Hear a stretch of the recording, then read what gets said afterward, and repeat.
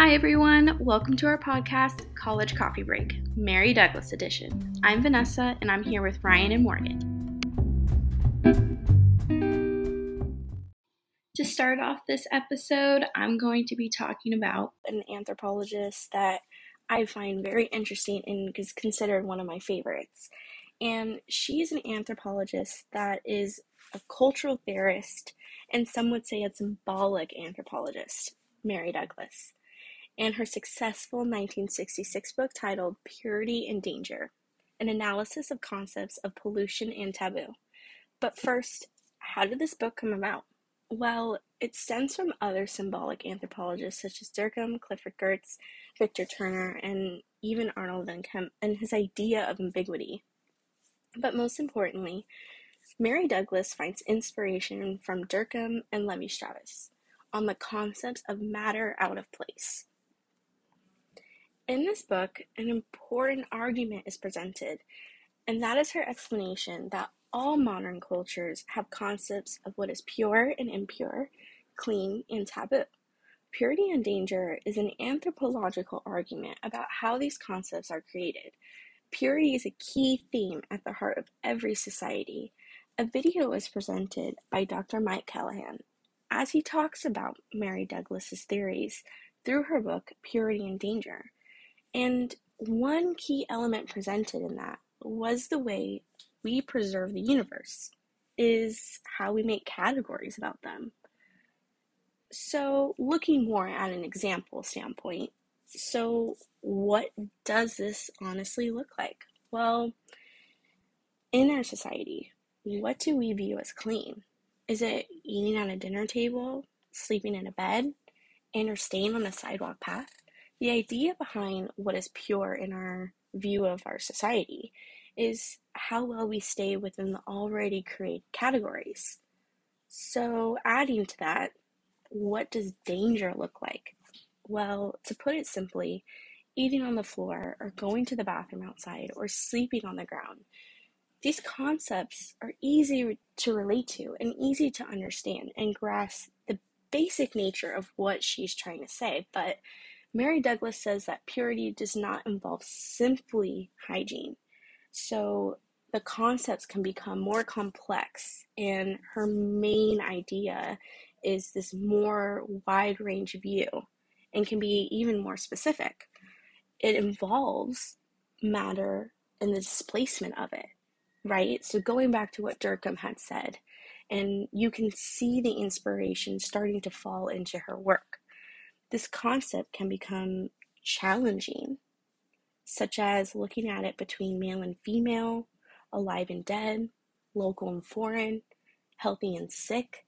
So you can see that these concepts can get very, very complicated, but are needed to be able to understand our society. More so, things that are dangerous are things that cross boundaries. So from all of this information, I would say that her work has helped all of us to take a step back and view what we have categorized in our society and force us to see what we consider danger and pure. And if you are someone pushing out of those categories, is it really a bad thing? And if it is, does it give you the opportunity to step back and have a reflection on yourself, as in why you feel that way so strongly?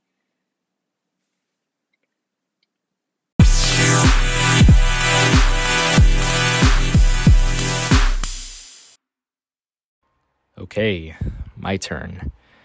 So for my section, I covered Douglas's book called Natural Symbols, Explorations in Cosmology. So in the book, she explores the symbolic nature of rituals and religious iconography and other things that govern our ways of life through an anthropological and sociological lens. She looks at how these symbols help shape the identities and how they've helped shape the identities of the adherents of cultures and religions and the greater societies that they inhabit. At the end of the introduction, she sets out this postulate of identifying at least 4 social systems in which the body is being used in different ways to reflect and enhance each person's experience of society. Some of the key takeaways that I have found in the book is there's a lot of examples that are used in this book.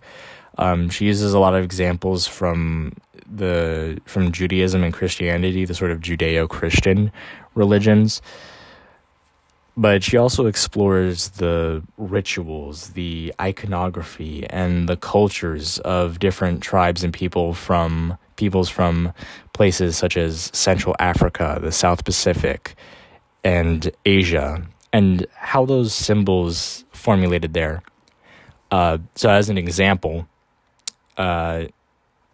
she explores how the use of language is used to describe God in the Bible, and the purpose of language, of how it illustrates God's divine power, his benevolency towards the believers and towards the human race. She also uses witch doctor accusations that happen in Central Africa as a way of sort of illustrating how it's used as a method of control in order to,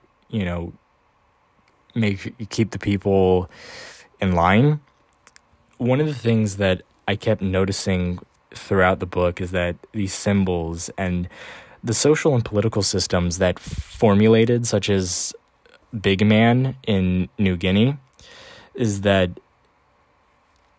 they were influenced by the culture and the history that people were surrounded by, and were not formed individually or independently. What natural symbols do inform or illustrate to a person is something that can only really be something that is just understood at the more general level, and that to better understand symbols and societies that the people inhabit, they also have to be understood as being influenced by culture rather than just being purely individualistic. Reading through this book, I've come to understand how much of a folly it is to think of symbols as just being natural and having no conception in the culture, history, or language of a people. In conclusion, I think what Douglas explores in the book relates to society is the fact that symbols are not just religious functions, but what we hold on to for meaning has no basis in what is quote-unquote natural, but is instead created to try and explain ideas, concepts, and other phenomena. I don't know, do you guys have any thoughts?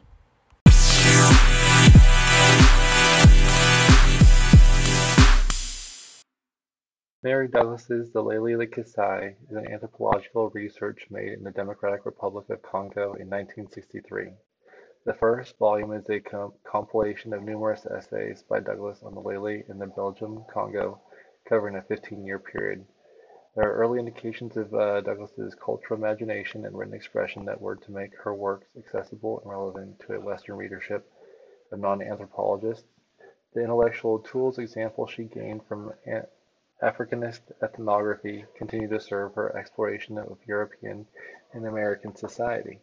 Specifically, she covered in her chapters the Lily of the Map, production side of the economy, distribution of wealth, the village, offices and age sets, clans, marriages through the private wife and private family, the communal village wife and communal family, blood debts, the village as creditors and debtors, the role of the aristocratic clan in relation between villages, religious sanctions on village unity and the organization of village cults, sorcery, control of sorcery, and European impact on Lily society. So specifically, as Mary Douglas was going through there, she specialized in on-site experiencing the culture as was experienced through Milanowski, following the same approaches. She lived amongst the people, she experienced what they experienced, and she specifically was focused on the social structures of the Lele and the family's links, their tradition and modern values. She analyzed the effects of colonization, the effects of economic status, what money played on the social organization and social structures. She described similarities between Lele, the Kasai, and the Yokohama, which essentially shared the Kasai River, but the Lele were poor and the Yokohama were rich, despite literally having the same common origins, speaking the same language, having the same sort of building structures, and having similar practices as far as crafts and agriculture. She also practiced using life or recording the life stories of the people, so essentially creating autobiographies of all the populace, and that was specifically to be able to capture different aspects of society that would have been hard otherwise. She also looked at um, the matrilineal type of systems, where instead of being a patriarchy, it was female based, specifically looking at age sets where there were wives that were promised to older men and they'd be married that way, and what the roles, the grandfathers and the fathers' roles would have been.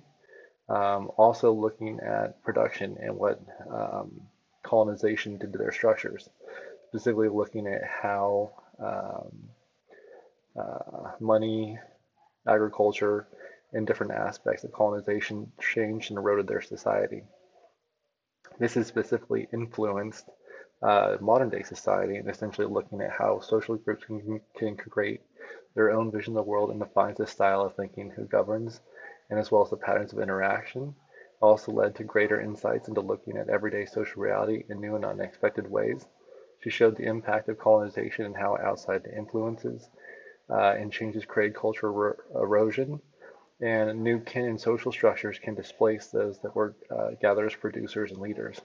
Some personal examples that I have seen is that literally new social structures such as globalization, cryptocurrency, online education, dating apps, and remote work are specifically changing our society faster than anybody expected.